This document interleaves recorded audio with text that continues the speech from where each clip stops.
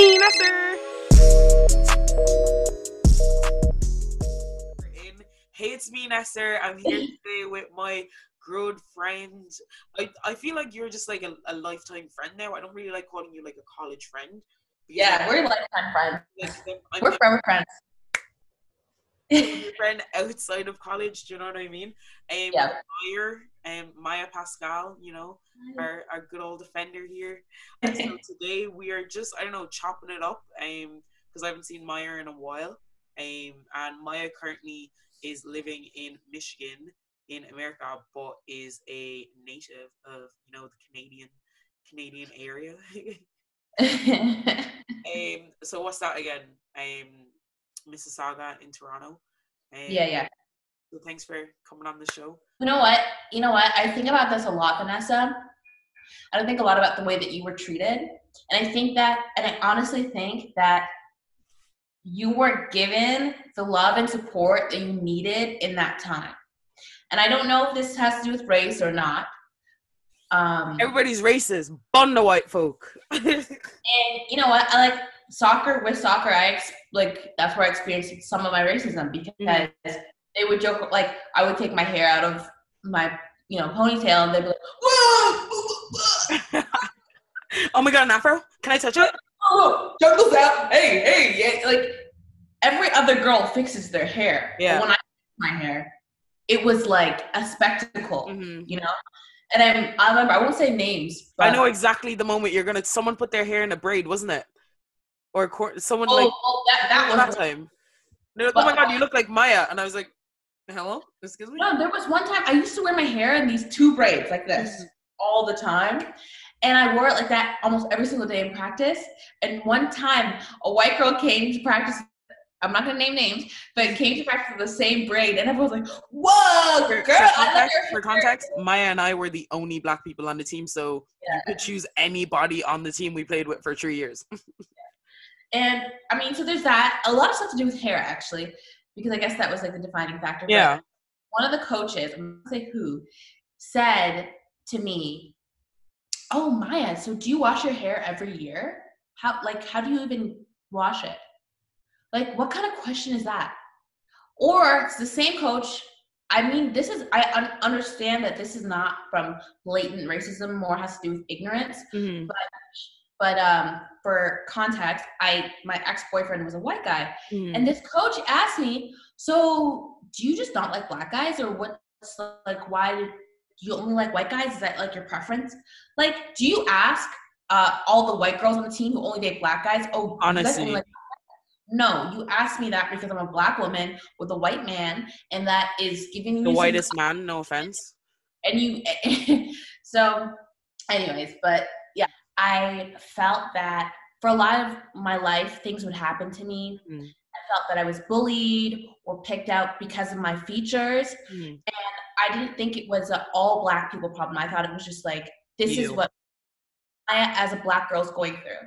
And then later on, with this whole Black Lives Matter movement, people were sharing their experience of microaggressions, of all these kinds of things. And I'm like, oh, so you experienced someone calling you an Oreo too. I didn't know that. I thought that was only me. Or you experienced someone calling you whitewashed because you were intelligent. I thought that was only me. Yeah. So well, you're so white because you speak good English. Good one. Yeah, it's like, what do you want? I'm from Canada. What do you want me to speak like? It's just, I don't understand. Don't you speak like Drake? Like, Drake is also from Canada. He's not, okay, we're not going to get into that, but he's not Drake is like culture. I do love you, but you're not Jamaican. I'm Jamaican. No, but like, things. But yeah, it's like, how do you want me to speak? This is how my parents taught me how to speak, and I'm not going to change. So I just feel like growing up black, the experiences I experienced, like, really shaped me the same way it shaped me. Don't mean to cut you off, but I think it's grown up black in white spaces. I think those are the experiences. Do you know what I mean? Yes, of course. And I remember I talked to a lot of my friends because some of the racism I experienced was when I was playing soccer. When I was younger, I've talked to my friends now, and I've said, you guys have said racist shit to me. Like, I'm happy that you guys are supporting Black Lives Matter right now. I'm just letting you know, when you were a kid, you would say horrible things to me, and I'm just letting you know. Yeah. And then they would be like, oh my God, like I had no idea that would have that effect. Yeah. So I think that being a Black girl, it gives you a lot of resilience. And I hate that. I hate that. I hate that. My me too, most but my most annoying quality is that I'm strong. And do you know how, like, because no one ever says, like, I get it. I'm strong physically. I'm strong in a lot of ways, but people only remind me that when I'm going through shit. And I think that's those are a lot of my experiences. It's like, you're so strong. Oh, well done for going this. It's like, instead of minimizing the issues that I have to go through. And that was a lot of my college years, is people piling shit on me because they just knew I could take it. And it's like, fair enough, I didn't understand it at the time. And I'm like, do I really have to go through this? Like, do you really have to treat, like, and I think, like, even speaking about coaches, like, there were a lot of times that I got a lot of shit on our team that other people didn't, because I could take it. Like, there was like our last year, 100%, like especially me and Cece, because we were the most outspoken at the time, and it was like, okay, these people are drawing the most attention, but then we would be in rooms and everyone would agree with us, but no one would say shit when the coaches were there. And I'm like, don't pat me on the back now. Like, when I remember someone, they were, oh my God, Nessa, well done for speaking up. I was like, what do you mean, well done for speaking up? No one said anything else. It was me against everyone else. Like, what do you mean? But I feel like often, though, I think it's like, unfortunately, but this is how it's expected of us, that strong Black woman. It's just expected of us. And unfortunately, a lot of the times, our experiences have shaped us to be that way. Because if you aren't strong, you wouldn't be standing here today. You'll die. I would allow all that shit that was said to me as a kid, growing up, telling me I'm not supposed to be here, telling me I'm not supposed to be like this. And you know what I mean? Like, if you allow that to affect you, then you wouldn't be strong. So it's an unfortunate, it can be an unfortunate thing that you have to go through that to be this resilient, but it's just the nature of the beast. Like, life is unfair, and you know, we got the short end of the stick. That's okay. We got to do. It's not okay, but like, I'll flip it around. I'm gonna flip that. But like, do you know what I was thinking of, even just for this call? It's like, when I think about both of our experiences, we have a lot of similar experiences, but we were never really that close of friends. In like, we butt heads a lot. Do you get me? Yeah, we butt heads, but we became closer as years went on. But we butt heads because I think we're too similar. Yeah, let's say we're similar. We're outspoken. We're very hard-headed, and I think also we're both used to being the only Black girls in the room. And I think that, like, because I remember the first day, because I remember when I was in the training room, and do you know what's mad? It's like, I was so happy that I saw you there. When you live through this, you don't understand, but like, you were happy, but our initial reaction wasn't attraction to each other. It was almost like standoffish. You have to feel the other Black person in the room out, because it's like, what type of Black are you? Like, do you know what I mean? It's like, it's unfortunate that has to happen, because initially we should have just been there for each other, but coming from different backgrounds, and it's like even in classes, like, we did have a lot of classes together, and sometimes, like, depending on the class, we would study well together, and other times we'd be like, okay, don't come anywhere near me for this class. But it's like, sometimes it's just a natural thing, but it's like, when you're Black, it's almost like, and I hate it, because I just feel like I don't felt them were pitted against each other. That's how I feel. Exactly. But I think sometimes we put it on ourselves at the same time. But it's like, it's just annoying that we have to go through all these thoughts when we could just be. Oh, but I took you to Toronto. You got to experience it. Lovely. Like 2 or 3 times. I know it's your show, but I'm going to ask you a question. Yeah, let's go, baby. I don't know what Ireland's like compared to Toronto, but when you went to where I grew up, you saw that even though it's predominantly white, it's a very multicultural space. Yeah. What was the experience there? In Canada? Yeah. I feel like as a tourist, I don't think I would get what you ever will get in that space. But I did see a lot of diversity, and I love that. Like, Canada, like, Toronto to this day is my favorite city. Like, initially it was because of Drake. Now, like, now that is literally my destination. I think the diversity is amazing to see different people in the one space. And it's almost, Canada's like, I don't know if you haven't been to London yet, have you? Like, as an adult? No, I've never. Like London is almost like a small version of Toronto, but I think Toronto does it a lot better, where everyone is there, but everyone has their place. Like even like went to Brampton and I saw a lot more. Is chic the? I don't really know what to call them. It's like the more Asian descent, but they wear the turbans. You know? Or Sikh.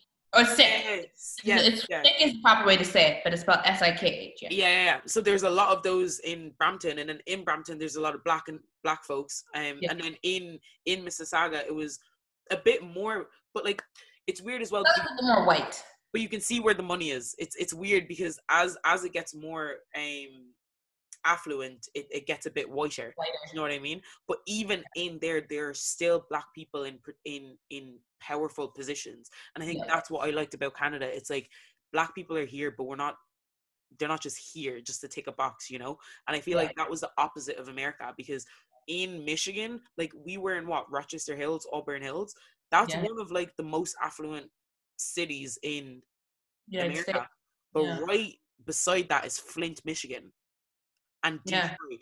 And it's like, even I remember when Pontiac right there. Exactly. And it's like, it's so normalized that you would just have these things, right? And it's like, you can literally see the boundaries. Like when you're in Detroit, you drive from one part of Detroit to the other, and straight away you see the Fox Theater, you see like the baseball, you see the hockey pitch, you see all these things, and then you see all the crackheads. Yeah, I think that there's definitely a larger dichotomy in the United States. Like I've been here for 5 years now, and I've seen it. Because right now I live in East Lansing, which is right next to Lansing, and Lansing has a large population of black people. But as soon as you come from East Lansing to Lansing, you can tell. Okay, you can tell because it's it's more destitute, it's more poor, and it's unfortunate. It's like, why is this the capital, and why do so many black people that are in this place? And that's why I'm really happy the way I grew up, because my parents, I got to see black successful people. Yeah. I came to the United States, and people were like, oh, how come your mom's driving this kind of car? How come blah blah blah? It's like, actually, this is normal where I come from. Like, people being successful is normal. But even in Canada, I would experience people like, whoa, why does your house look like this? My house looks like this. Aren't you black? Like, what does that mean? You know what I mean? But the thing is, what I really appreciate about my parents is that my parents came from nothing. Yeah. Nothing, okay? And they worked so hard. And they put us in private schools. Even when they couldn't afford it, when we were living in a very small house, they put us in private schools. And every day my dad would be like, I know you're the only black girl. Girls would come up to me and ask me if I was Indian, because they had never seen a black person. I was the first black person they'd ever seen. Wow. So I grew up with those kids, and we'd be like looking through the maps of the world. And then I remember this one kid's like, oh my God, Maya. And I'm like, what? They're like, look, Niger. Maya's like, well, I'm like, oh my God. I'm like, I don't know why it's there. I can't. They're like, where kids ask you questions like, how come the palms of your hand are white and then you're black? Yeah. And like, you're a kid, you can't answer these questions.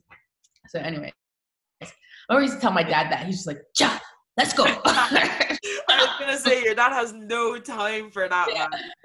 But anyway, that's why I'm happy for how I grew up, because I got to see that like successful black people. Like a lot of black people don't get to see successful black people. So it feels like they're stuck. Yeah. And I think that's where the kind of African versus African American comes from, because like Africans, like Nigerians in particular, are the most educated immigrant group in the majority of countries, America being one of them. But there's always this pitting against each other with the African American. And I remember in the dorms, one girl was telling me, she was like, oh my God, where are you from? She was like, I know that you're not American. I'm like, how did you know that? She was just like, you just carry yourself different. I'm like, okay, cool. Me still being extremely like oblivious and very like white in my mentality. I was like, what does that mean? What do you mean? And she was just like, I don't know where I'm from. She was like, my ancestors came from like slaves. Like, she's like, they could be from anywhere in the world, but she was like, that your family is from Nigeria. And like, I never thought of it that way, and I bawled crying, because it's like, to her it was just another black, like another African American that's died. Like, this was normalized to her. And for me, I was like, I'm not used to people dying in the first place, let alone just black people being shot or killed anyhow in America. And I was like, it just made me uncomfortable how she just envied something that I didn't really care for, because at that time I didn't know much about my heritage. To me, I was Irish, but I'm not heritage wise. I'm not Irish. Culture wise, I am. Do you know what I mean? And it just made me understand that like I am lucky to know where I come from. Like a lot of like African Americans don't. Whether that makes a difference or not, it just gives you a different sense of belonging. Do you know what I mean? Yeah, no, I think that's another reason why African American culture is so important. And that's why appropriation of that culture is so hurtful. Yeah. I mean, if you think about it, I mean, I'm lucky to say that, yeah, my parents are from Jamaica and Dominica, and we have these festivals and these fetes and these celebrations. Like, I know about that history. But we can also sympathize, like, people literally have no idea where they came from because they were just, their ancestors were put on boats, and you know, their language was stripped from them, their religions were stripped from them, their identities essentially were stripped from them. So African American culture was literally rebuilt socially, you know. So it's like, you know, when you see someone appropriate culture, or like even little things like streetwear, or like cornrows, like that, to me that's a big deal. Cornrows, that's a big deal for me. But little things, you know what I'm saying, that are, or people now doing their edges, like, you don't have edges. You don't need to do that. Like, you don't need those are baby hairs. Yeah, those, you don't. So exactly. So like that kind of stuff that makes more of a reason why cultural appropriation is so hurtful, because that is so centric to the American culture. It's something I learned when I moved here 5 years ago, and my boyfriend explained to me, like, oh, you don't know this? Oh, you don't know about this? And I'm like, no, I'm from Canada. Like, he's like, well, this is like really important here. So, yeah. It's wild. How are you guys dealing with this whole situation? Because like being Irish, and I think being non-American, I know you used to get really mad when I say America, but I really mean North American. But I think a lot of people put America as the benchmark of racism, which they kind of earn for themselves. But I have a huge problem with that, because it means that if you're not doing what America's doing, you are not racist. And as we found out, there are levels to racism. And fair enough, there are levels, but they all, to me, they're all equal. Do you know what I mean? And it's like people don't give the importance of the mental strain of just systemic racism. Like, they don't care about that. Microaggressions and those things. They don't care because you're not dying. Do you get me? Yeah, no, I understand what you're saying. I mean, so with the whole thing that happened with George Floyd, right? And Ahmaud Arbery and all these other people, Breonna Taylor, you know, being here when it happens is different, because I've been in Canada when it's happened, and even though it's just 4 hours away or whatever, it's different when you're here.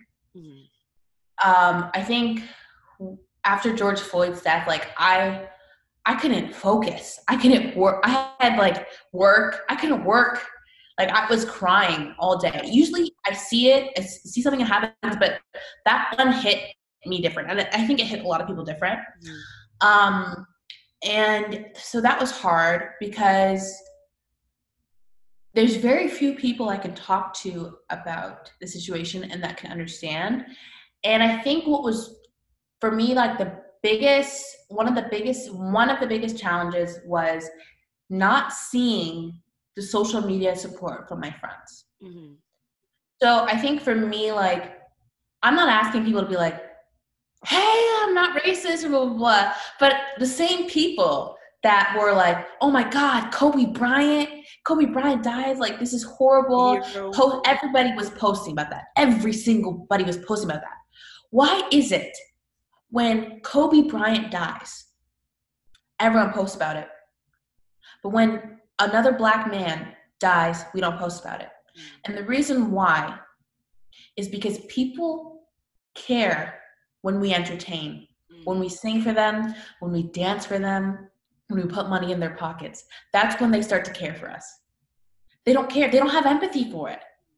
I mean, that's what I saw. And I know a lot of people, you know, did stuff behind the scenes, and I totally understand that. But when it also comes, then it gets political. You know, we're talking about Trump and blah, blah, blah, blah. And people are saying, you know, I'm not racist just because I vote for Trump. You're I not mean, racist. you may not be racist, but you're perpetuating a racist system. I just don't think people you're not going to understand the magnitude of something like that. Like, you're not going to understand the magnitude of something like that unless you are a minority. Oh, yeah. Unless you are, you know, a visible minority, you're not going to understand the magnitude of that. I mean, actually, maybe that's a wrong statement to say, but being a visible minority, it helps you understand the magnitude of what a decision like that, how it affects people. Understand it instantly until you can't comprehend that without having the experience of minorities around you.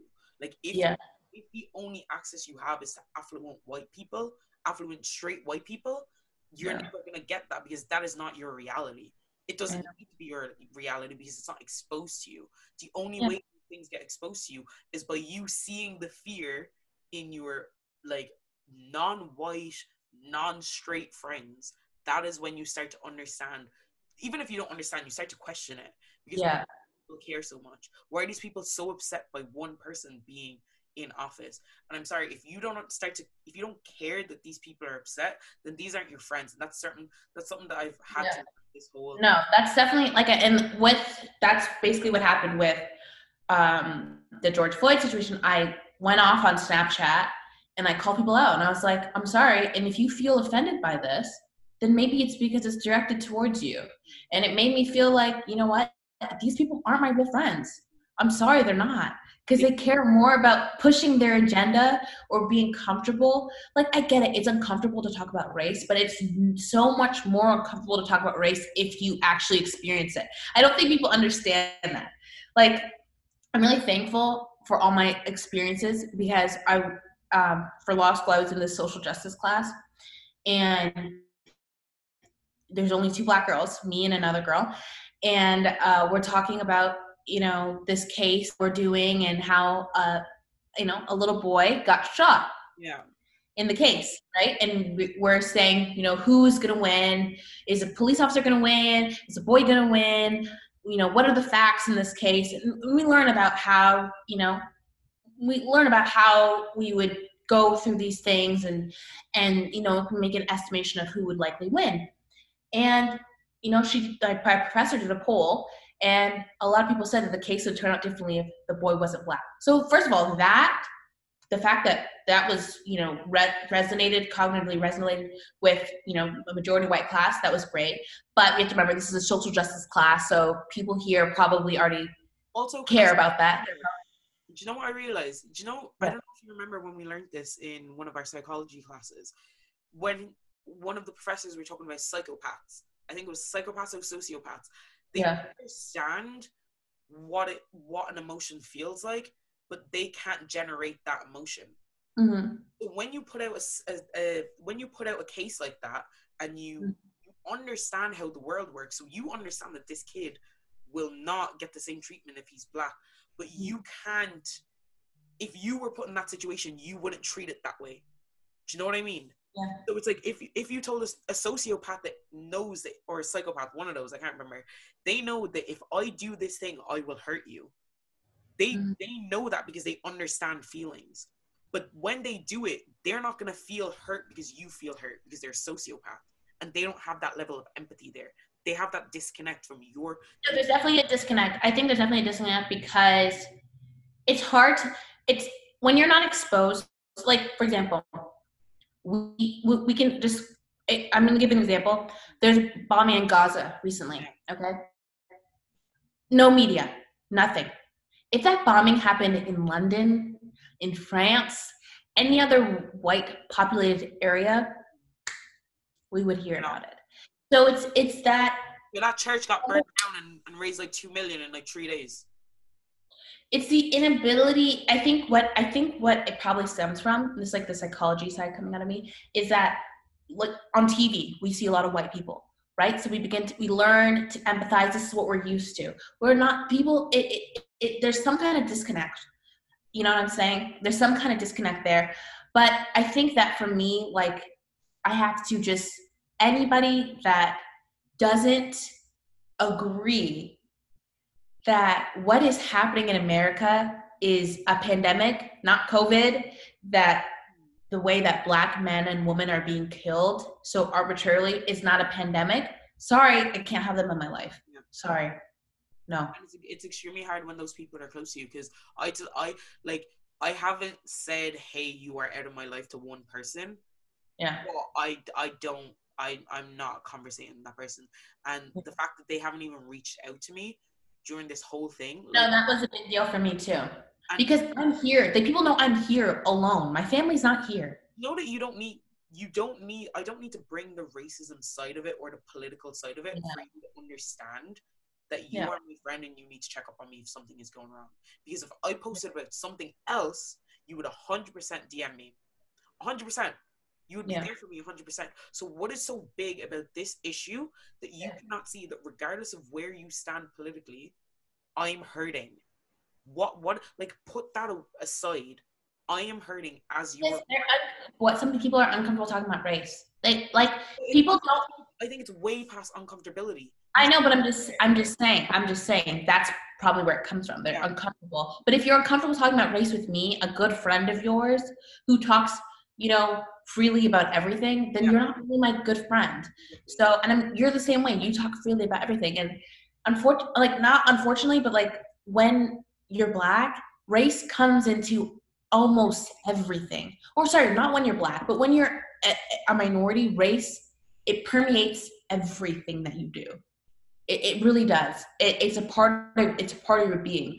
So being a part of my friend is also supporting me in these instances, and it really taught me a lot about who's my true friend, because the people that reached out to me while I was here, while there was literally protesters and a car being burnt down the street from me, those are the people that I know I appreciate, because those are real friends.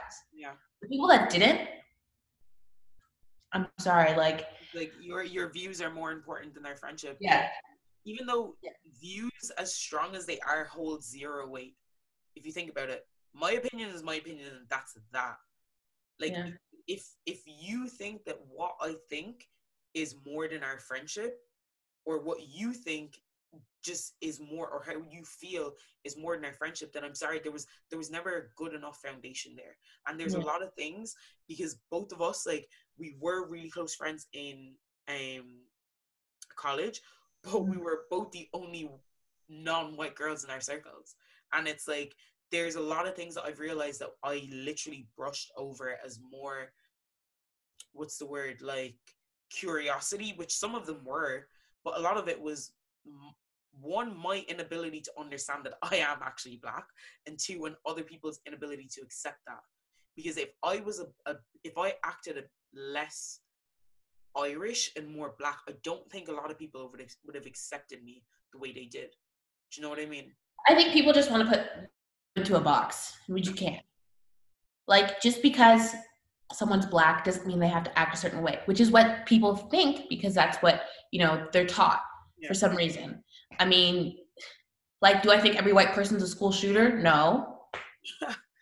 So why think every Black person's a gangster? You know what I'm saying? Everything going on, even the Black Lives Matters and everything going on, there is so much to care about in this world, and me as a human being, I can't fix it all. And I think I would find that very hard to accept. And even growing up, I remember when I was in so what would it be? What's primary school over in, what's it called again? Elementary school? Elementary. When I would have been in elementary school, I wanted to be the equivalent of what an activist was, but I didn't know that it was called an activist. So for environment, for people, everything. And I think as I grew up, I came to the understanding that I can't change the world the way I actually want to do it, And I know what everyone says in little steps and this and that, and it's there's so much going on, and it's you really can't put your eggs, well, I personally can't put my eggs in one barrel, because it's I really do care for, right now anyway, I really do care for the rights of Black people. I really have a love for Black people. Just for right now, I'm just joking. It's just a trend, guys. It's okay. It doesn't matter. I don't really care. It's totally performative. Honestly, why would I care? Follow me on. No, I'm kidding. But it's and then something comes out about poverty in Yemen, let's say, for example. Yeah. And, it's just, I just Well, don't this want to go. is what I do. This is what I do because, like law school is clearly it's it's very hard on anyone. Yeah. I mean, it's probably study about 80, 90 hours a week, like probably around that. Yeah, probably about 80, 90 hours a week. It's definitely tough. Yeah. I think what I did was sometimes you have to recognize when to put your phone down, when to put it away, when to stop. Because I'm the type of person that if I read something bad, I want to read 10 to 20 articles on just how bad it was. I want description. I want receipts. I want everything. I need to know everything. Yeah, I will go down the rabbit hole. Like I need to learn everything about it. So I know that about myself. It's not actually a good quality. It's actually kind of a bad quality because like I'll be reading something horrible and I'm like, I can't stop. Yeah, I remember like for an exam, you like text me at like 4:00 in the morning about something that was like drug related but not related to what was the class we had with what's his name? Psychopharmacology. Keith Williams. Psychopharmacology. Yeah, but like you had a part of the exam, but you went and like made your whole ass exam, and you're trying to tell me this like 20 minutes before the exam, like get away from me. Yeah, I like that. I have that neurotic behavior where like, I know something's bad, but I'll just like, so like, say I'm studying and I hear, okay, something bad happened. I have to just say, you need to study for this right now. Put your phone away, put it down, and I'll hear about it later. So for that, I don't know, like 8-month span, I did not know what anything is going on in the world. Like, Jonathan would tell me a little bit, oh, Trump's doing this, or this is happening, Kamala Harris, blah, blah, blah. Like, I know a little bit, but I just had to, like, tell myself to put it away. Because if I actually want to have a positive impact on the world, I need to get this done, and I need to get it done well. Yeah. So you have to kind of learn. And I think that should be carried over. It doesn't matter if you're studying 89 hours a week.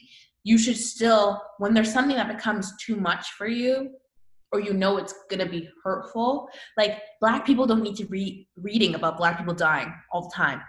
I don't think that's not news to us. You know what I'm saying? Let other people read about that. Put your phone down, put it away, because if you take too much of that in, the world is going to become such a negative, horrible, toxic place for you. And we don't want to live like that. That was literally the month of June for me. I was just upset all the time. I woke up angry every single day. And I just like, and then after a while, like till this day, I still haven't watched that George Floyd video. I'm not gonna watch it. I don't need to see that. I would ever watch that. And even that Netflix series, When They See Us. Nope, didn't watch it either. I'm not trying to kill. I'm glad we're on the same wave because everyone's like, "Can't believe you didn't watch it." I'm like, "Why do I need to watch that? Why do I need to deal with life is bad. I've lived a long enough life to know that we get the shorter end of the stick on this one. Don't need anyone to put the movie for me. And it's like, I don't know, it's hard, because it's like, it's almost like, then what's the point? Like, sometimes I get to a stage where I don't do anything because I'm just like, what difference does it make? And it's like, I mean, I think taking little doses, because guess what? Life is also going to, so for example, for me, there was a couple things that happened after the death of George Floyd that were racially motivated. Where my boyfriend works, it is a predominantly white area, and he was just stopping to get some gas and, got called the N-word with a hard R just out the window for no reason, or like saying like N-word, get out of here or something like that. Right. And this was like a couple weeks after that. And, with like, I would go for a lot of runs and stuff, and you could tell people look at you different. Yeah. When something like this is happening, people look at you different, and you either get that kind of, white sympathy smile. Like, one of those Black Lives Matters. You one of them ones? Or, you kind of get that, like again, sometimes people don't want to talk or whatever, but you can tell they don't want to, like, look you in the eye. Like, sometimes you can just feel the vibe. And I had this one guy who screamed at me because I had my headphones on, and he was biking behind me. And apparently he was, I guess, biking behind me, and he, couldn't get around me or something like that. I'm not sure what happened, but he like screamed at me, and I was just like, you kind of become so I became oversensitive. Like, I just thought every time someone was mean to me, it was because I was Black. Sometimes it's just like, I don't want to live my life in fear. Like, literally for a time there, I was afraid to go to the grocery store. Okay. And this doesn't only happen to Black people. Like, when COVID first came out, there was so many reports of like Asian Americans and Asian Canadians being beaten, okay, accosted, because somebody's calling it the Wuhan virus. I'm not going to say who, or the China virus. I'm not going to say who, but you know what I'm talking about. Okay. So anyways, he's perpetuating this stuff. But I think like, oh, gosh, where was I now? But I think like, and so then one day I go for a run, and I run by this house every single day, and I look down, and on their fence, they have every single Black person who has been killed by the police on their fence. They have the name of every single one. Every single one.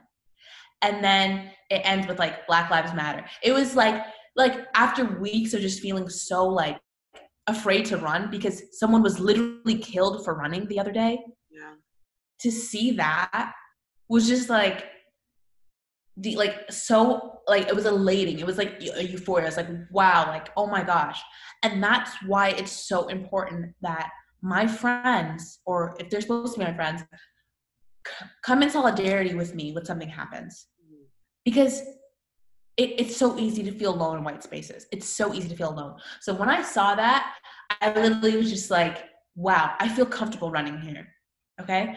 Then a couple days later, I'm running up this street, also predominantly white neighborhood, and I see Black Lives Matter signs on the front yards, and I see signs saying, you know, we don't care what language you speak, everybody's welcome in this neighborhood. And I see that sporadically. So when I see that, I run to that side of the street because I know I'm going to be protected here.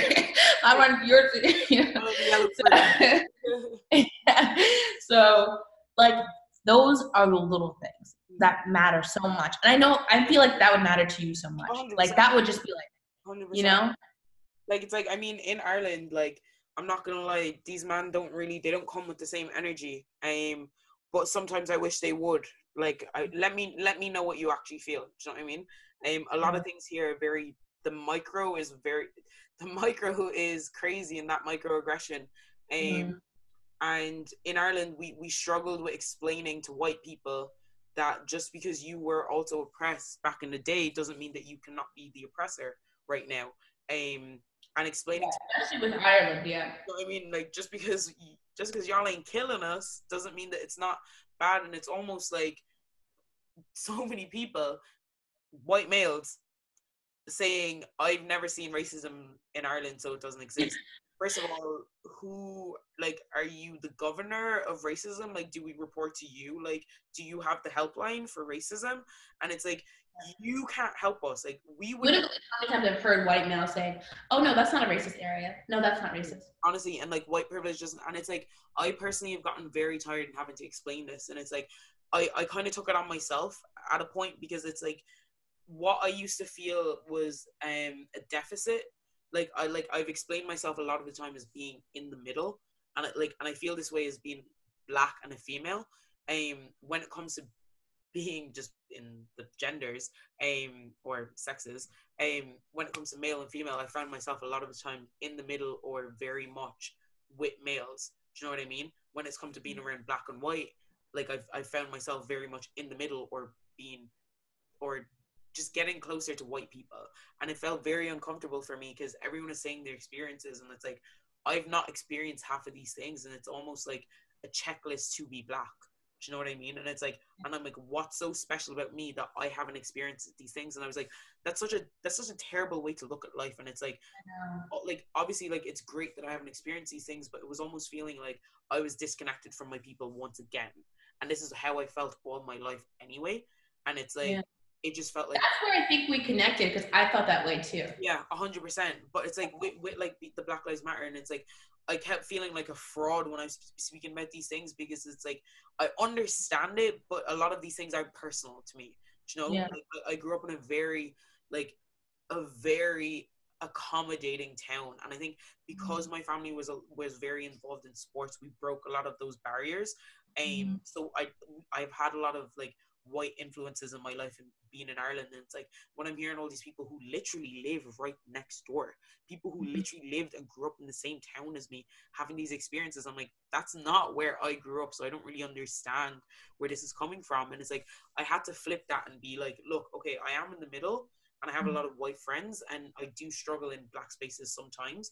But at the same time, because I have those black friends, I have a duty because a lot of these people may not hear it from anyone else. And it's like, as much as we don't like to admit it, there's white people only kind of listen to certain black people. Yeah. You know what I mean? It's like Barack Obama and Dr. Umar. They could both say the exact same things, and white people will never get what Dr. Umar is saying because of the type of black person he is. Do you know what I mean? And it's like, I mean, I think I know what you're saying, but there's like, it's definitely tough. Like that's something I learned this year. I learned that just because I'm a black woman doesn't mean I have the same experience as other black women. And I mean, you said sports for you, so that makes a lot of sense. And for me, I was, like I said, I'm really fortunate that my parents could provide a lot for us. But I know that I was treated differently because of that. It's like, well, you're not, or they'd be like, but you guys are like the Cosbys. Like, that's what they'd always say. Like, but you're not like other black people, right? You guys are more like the Cosbys. Or like things like that. So you start to, there's actually a divide within the black community of what is characterized, of who's black enough, who's not black enough. You know what I'm saying? Like, this is going to be so stupid, but there's a line Earl Sweatshirt says where it's like too black for the white kids or too white. You know, that stuff. That was my mantra as a kid. That was literally how I felt. So, and it's so tough growing up like that because you just feel like so in the middle and like you're not doing a good job. You're not good enough or whatever it is. But the thing is, like, I don't really care if I don't matter to them. I mean, I already knew that, you know? So I think, I think what is important is a collective showing when we come together, when we protest, when we do those things, we have seen some kind of change. And I know that it's going to take a very, very long time until people will have to pay for the things that they say and the things that they do towards black people. It's going to take a very long time. And it's because it's generational wealth. It's generational power that we don't have. Those opportunities were taken from us. We weren't allowed to apply for Social Security. We weren't allowed to do these kinds of things to build up. And when we had that power, they took it away from us. Okay. So like we keep seeing in every year, not even year, every couple of months, we see that regardless of the limited resources that black people have, we will come out on top. And I hate when people are like, oh, we scared them. First of all, do they even care?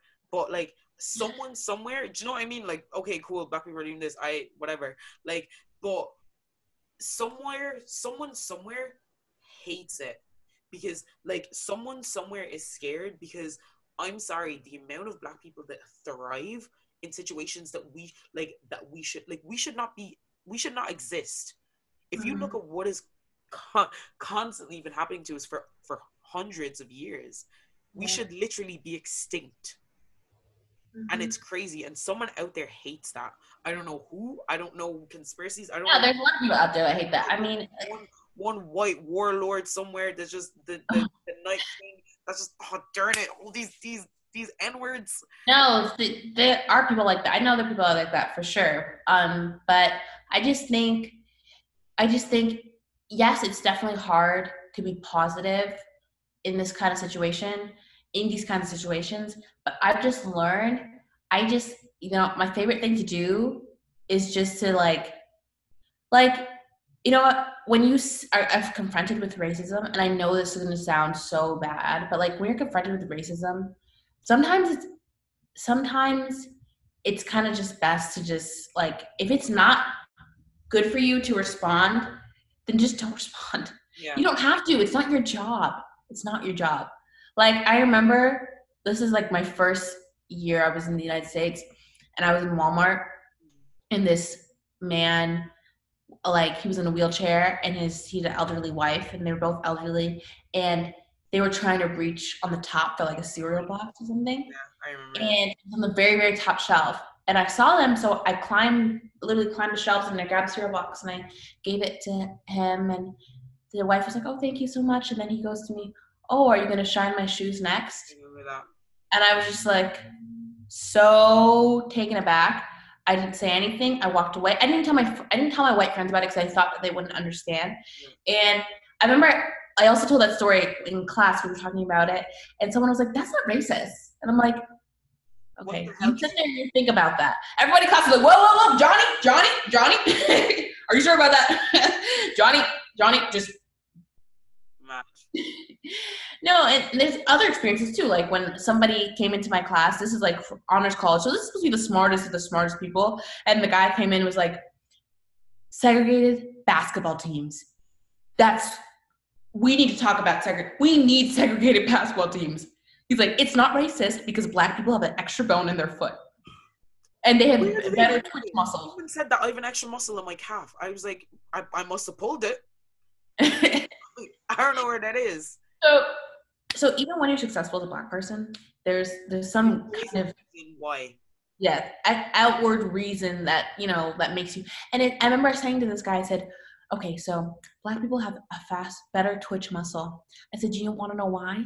It's because we were literally selected based on our height, our ability to be strong." And carry things, and so you're literally selecting for the most athletic slaves and breeding those slaves to continue to create athletic babies. So yes, black people are going to be athletic. So are you going to now punish us for something that your ancestors did? Does it make any sense? Burna Boy said, "We are the monsters you made." You can't be fam. You have to listen to Burna Boy. Is John? I'm just like I'm listening. Race, like the audacity to. I know. I remember I was literally just like I was seething, and of course I'm the only black person in the room, and I'm just like, fuck. How many more times have to be put in a situation like this? Do you know one of the biggest things that hit me is how understood racism is America, because the biggest thing that got me was the Tuskegee syphilis experiment. Oh my God. You were definitely in at least one of my, that comes up in nearly every social psychology class. It always comes up. Do you know how we didn't question that? We just, oh cool, the CDC, the governing body of health in the United States till this day, who I most likely would like to work for, did these things about 40 years ago. You should say what the Tuskegee experiment is for people who don't know. The Tuskegee experiment, if I forget, Maya's gonna remind me. Okay, so essentially syphilis in, I forget, was it like 19... I don't know. Basically, they had the cure for syphilis. Okay. So Maya, am I gonna tell the story, or are you gonna tell the story? I know, sorry. Essentially, no, initially they did not have the cure for syphilis. So they wanted to test out syphilis and see what it actually does to the body. They wanted to understand the epidemiology of it and just the whole progression of the disease itself. So where did they go? Obviously, poor, uneducated black folk.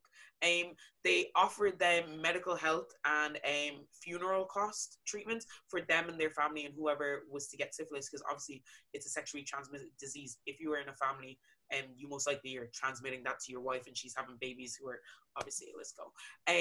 So then after, it was meant to last, I think 6 to 12 months, the initial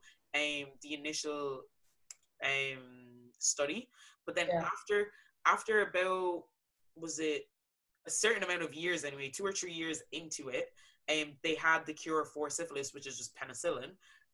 But this study ended up lasting 30 years because these people were uneducated, so they didn't know that this information was out there. 2, they didn't provide them with this information.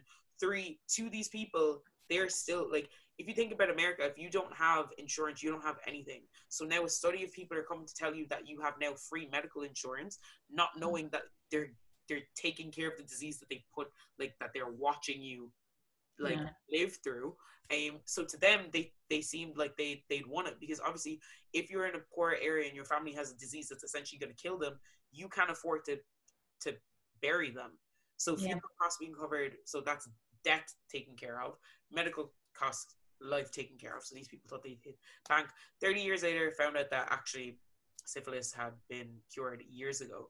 And this is literally in any social psychology book.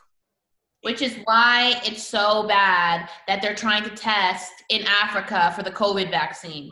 100%. And like Ireland is huge on pharmaceuticals, and one of the pharmaceutical companies, Pfizer, is literally based in Ireland, and like they had a lot to do with. I might be getting my history wrong right now. Pfizer's based in Ireland?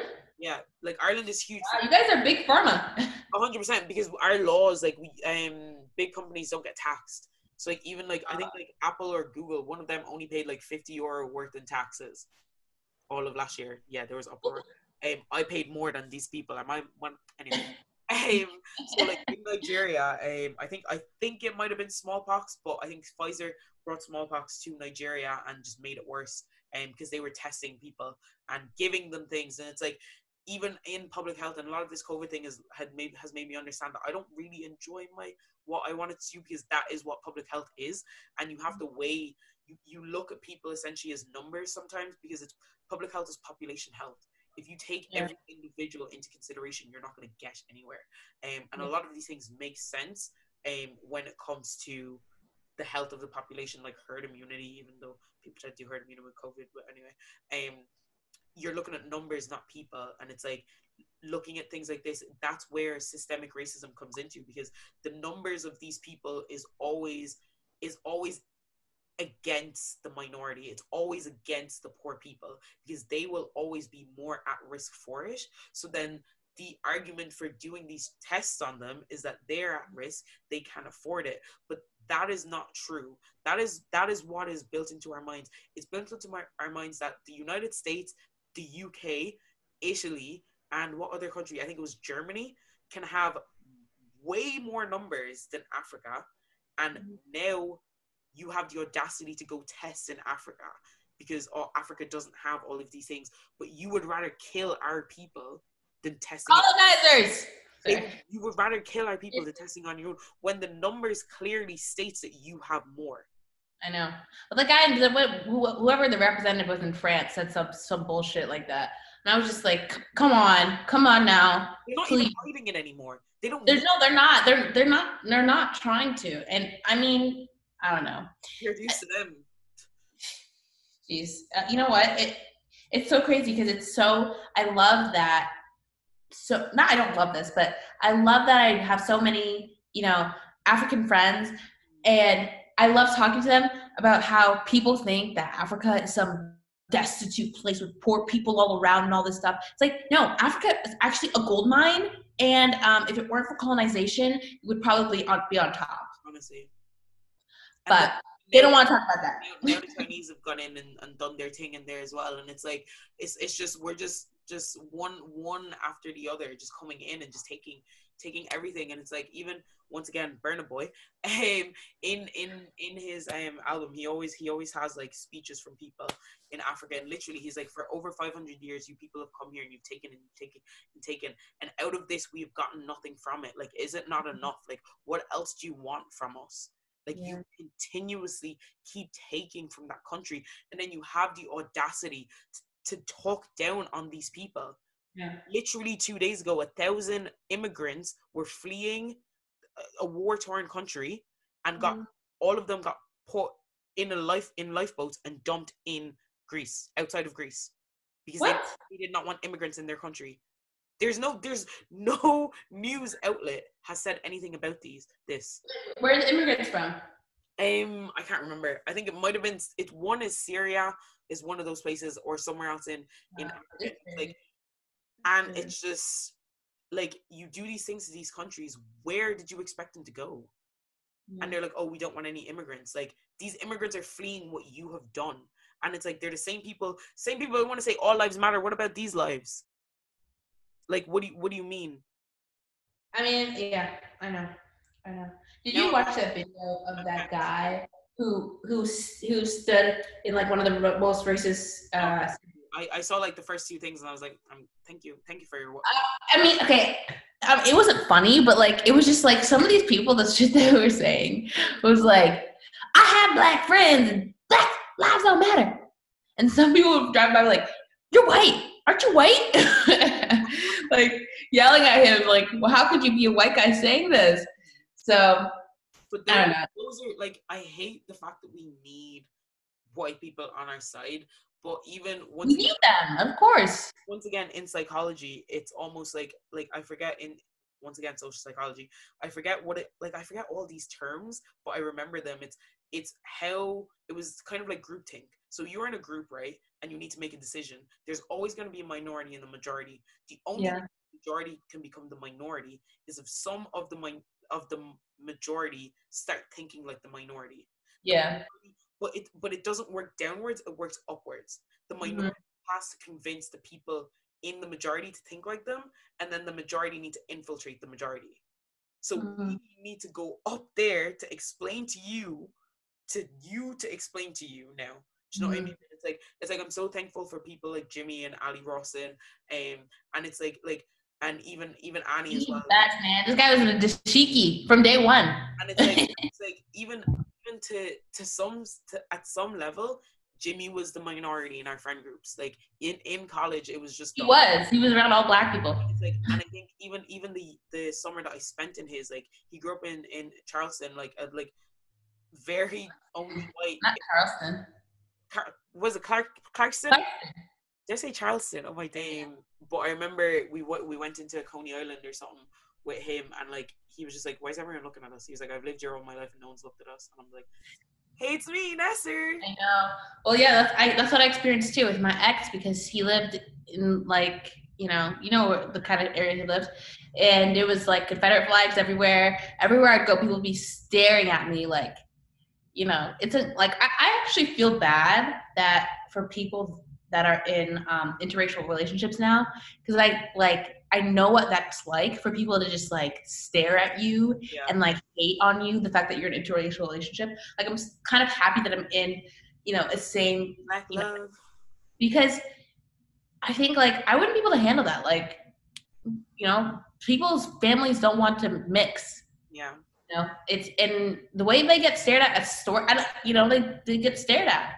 Like even being black is hard enough with all the tribalism, and then you have to be white, and then bro, that's just wrong. I mean, if God wants me to, that cannot be easy. That cannot be easy. Honestly, it's just black people hate you, white people hate you. Exactly. What are you gonna do? Just die. That's what they want you to do. Die, and that'll solve everything, man. Die, but make mixed babies. Just the mixed babies. That's all we want because they're cute, fetish. But that's so funny. I've dated Jonathan for almost 3 times the amount I've dated my ex, and not once has anyone said, "Oh my god, I'm so excited to see your babies." Yeah. One of my ex every single day. Boom, boom. It's like, you don't want my baby? I'm gonna have a nice black, dark-skinned baby. Okay. Black. Yeah. No, man. Oh, we've been on this a while. I think this is a good place to end. We've had a nice discussion. It's just wild. I don't like to admit a lot of these things because one thing I've always said in my life is that ignorance is bliss, and I've always been very envious of those people who have never gotten to live anything. And it's an easy way. It's an easy cop out. But look, like. They're not sad, like they're living their life, they have all their white privilege and stuff, but at the same time, like sometimes it's a privilege to know these things. Like I just feel like as human, it's important to look out for other people, people like you, and I think sometimes people see that as black people's flaws, that we're too caring of other people and we're too forgiving. But as a Christian, there's no other way that I can be. And sometimes I find it very hard, especially in these times, when I just want to be angry. And it's like, it's not like when I was younger, like even in college years, like anger came a lot easier to me, and now it's just not there. Thankfully to God. But sometimes I feel like anger is the only appropriate response. Do you know what I mean? And when I don't generate anger as easily anymore. So because of that, I just feel hopeless. And it's like I feel like it's easier to deal. I'm getting mad deep. It's very like it's easier to generate anger, or it's easier to handle anger than it is to deal with hopelessness. Do you know what I mean? Like, I don't think you should be hopeless. Bro, what am I gonna do? Like I can't change the world. You can't change the world, so just do what you can. Don't put it on yourself. It's not your job to change the world. Okay, that's not your job. It is. Okay, your job is to improve life. I'm definitely getting out of that mindset. Don't take on too much. It's not your job. If you take on too much, you are never going to be happy. You're not going to help anyone. And I think that's what I'm even learning, even with this podcast. And it's like, I feel like there's people here and there who will get the message. And if I can just, like, even the fact that Jimmy texted me, and he's probably going to hate that I've used his name so many times in this. But Jimmy like, from Clarkson, guys, he's single. Big ups to Jimmy. But like, even people like that, like, to have someone like that to feel, to know that I impacted their life so much that they would. Allie's my person like that. And it's like I don't want him to feel guilty, and I don't ever want him to put the guilt of his ancestors on himself. But the fact that he will feel this way unprovoked by me, like, I did not, like, do you know, like, there's a lot of your friends that you have to pull it out of. Like, if anything, I'd to be like, yo, chill with him. Do you know what I mean? And it's like, for me to have impacted someone's life so much that they would understand this without me saying anything to them, like, speaks volumes for me, because it means that I'm living a life that is actually showing what I believe. And it's like, I hate it, and as much as I hate actually sticking to my beliefs, because no, for sure, that's like Allie for me, because Allie didn't know about any of this stuff, but now she does. Now she's very. First, you're trying to explain all these things, so it definitely went over her head. But but she's very well versed, and she knows her stuff. So that's why. That just shows you that the people who don't reach out don't want to. I'm sorry, because because I'm sorry, Ali and Jimmy were very much like blank canvases to all of this race stuff. And they chose to come into our lives, and they chose to stick by us through these things. There's other people who have been there and have chose to look away, and they've chose to be confused. They just want to pretend it's not happening. You know what I mean? And you've gone and you haven't sought information. You want to be educated on this without your feelings being hurt. Like, sorry, boo boo, that's not going to happen. Like, I will let you know that you are part of the problem, because you are, and that doesn't mean that you were. It doesn't mean that you were the cause of it. It just means that the society and the upbringings that you have has played a part in me feeling this way. And it's like, if you can't understand that, then we're not friends. And that's the end of it. I hate this word, but period.